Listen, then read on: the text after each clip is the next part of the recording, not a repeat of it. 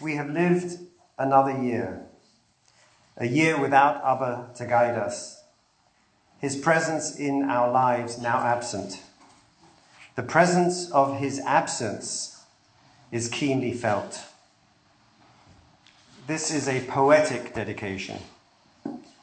With what stoic delicacy does the Virginia creeper let go? This feeblest tug brings down a sheaf of leaves kite high, as if to say, to live is good, but not to live, to be pulled down with scarce a rippling sound, still flourishing, still stretching toward the sun, is also good. All photosynthesis abandoned, quiet quits. Next spring, the hairy rootlets left unpulled snake out a leafy afterlife up that same smooth-barked oak. In this one of the last poems John Updike wrote, he captured that wonderful trope, stoic delicacy, that captured for me, thinking of Abba, and reminding me of David Hume's delicacy of passion and Abba's stoicism.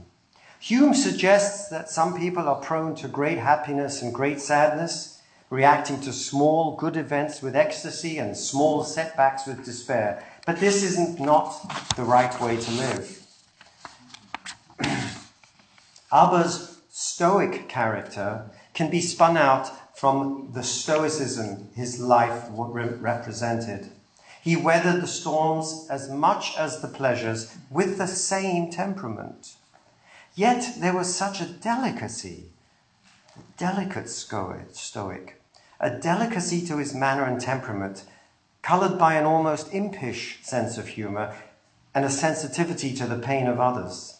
He never made you feel he had any other commitments other than to you. He had all the time in the world just for you to attend to your needs right now for as long as it took. Manny reminded me of his annual sale of Chometz visits to Abba, and if he had time, he would spend hours with him. With what stoic delicacy does the Virginia creeper let go? Abba's letting go of this world was with dignity and stoicism. The presence of his absence is keenly felt. We come here together to memorialize him in this way. This Aron Kodesh signifies his legacy. They should make an Aron in Parshas Truma, we're told. Why does the Torah employ the plural? They. It's he.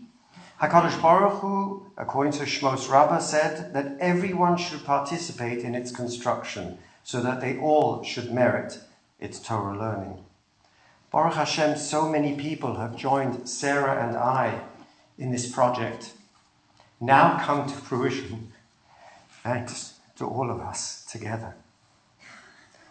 You've heard today that Abba was a living Aron Kodesh, both in his erudition in Torah scholarship, and like an Aron Kodesh housing the holy scrolls of Torah, he was the living embodiment of the Torah scholar. Year after year, when visiting, I would retire, leaving him at his desk late into the night with the Gemara open. The Gemara learns out from Mikdash HaKodesh that the space where the Aron Kodesh was located also had an inherent Kedusha, even after it was gone. Just like the Azorah had its Kedusha status and the Heichel had its Kedusha status, so too the Mokom of the Aron Kodesh, even if there's no Aron Kodesh, even after the end, has a particular Kedusha status. The presence of his absence is keenly felt. The space Abba occupied in this world, his legacy, continues in his parishioners, his Talmidim, his family, his life. Its inspiration, even in his absence, leaves a trace in our lives of Kedusha. Abba is no more with us, but this Aron Kodesh allows us to feel his absence through its presence. It should be gold within and without. From here we derive that a Talmud Chacham in the Gemara in Yuma, whose inner thoughts do not reflect his outward gestures, she'ein tocho kabaro, is not truly a Talmud Chacham. Abba was nothing if not a man of integrity. I never ever heard him say anything in Torah or in the world that was not his essential belief and feeling. Nothing was done for show, to impress or to convince. The presence of his absence is keenly felt. There does, however, appear to be a second role which the Aron played. The Mishkan and the Mikdash in general was intended as the site of the greatest concentration of Hashem's presence in this world. Though this is true of the Mikdash in general, the Aron served as a miniature Kisei HaKavod to the Shekhinah, corresponding to the actual Kisei HaKavod Bashamayim. Abba was a living testament to the presence of the Shekhinah. There was no public versus private life. There was no separation of his awareness of the divine in every aspect of his living being. He was the true embodiment of the Shekhinah, as was the Aron Kodesh. The presence of his absence is keenly felt. The Torah divided the Aron section into two to underscore two different functions of the Aron. The first psukim describe the Aron Ha'edut, an ornate gold chest intended to store the luchos. Alternatively, the second part of the section described the Aron Hashem, a base upon which stood angelic figures representing the miniature Kisei HaKavod. These two roles amply reflect the two functions of the Mikdash. On the one hand, it is the site of the concentrated presence of the Shekhinah. Alternatively, it is the epicenter from which Torah knowledge emanates. Abba, above all, was an interpreter of Torah, struggling to make sense of the literal and semantic, but also the allegorical readings of Torah. His mastery extended from the grammatical to the halachic to the metaphysical. His originality was dazzling, a unique blend of the traditional and modern scholarly approaches to textual analysis. The absence of his presence is keenly felt. It is therefore a fitting tribute and a memorial to his legacy that we dedicate this Aron Kodesh today on the first Yortzeit of his Petira. In participating with Sarah and I, we acknowledge the following people who contributed so generously.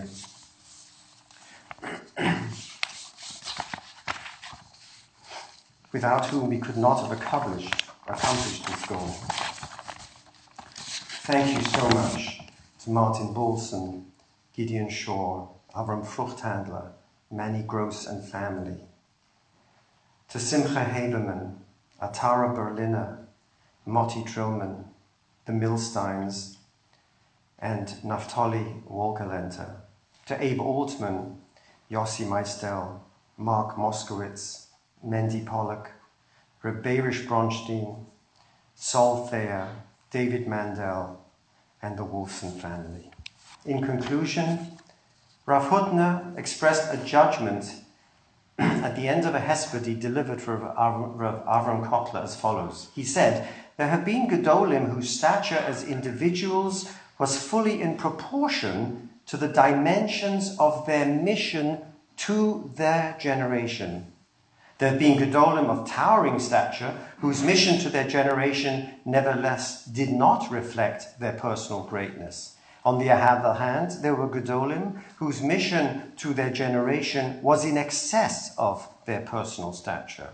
Rav Hutner placed Rav Kotler Zitzal in the first category.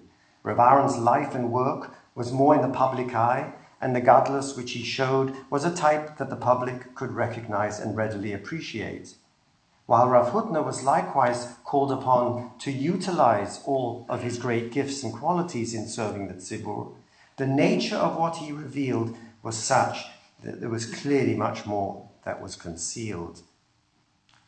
I would like to humbly add that Rav Hutner's Talmid Choviv, my revered father-in-law, Rav Menachem Mendel Gettinger, Zichrono Livracha, represented a Gadol who defied the simple categories of stature and mission. The complexity of his soul defied such judgment. He chose his mission as a pulpit rabbi because it served his need to tend to his flock for decades. Yet he did not allow this to interfere with his unique Torah scholarship, which also defied the neat categories of the usual and customary definition of a Torah scholar.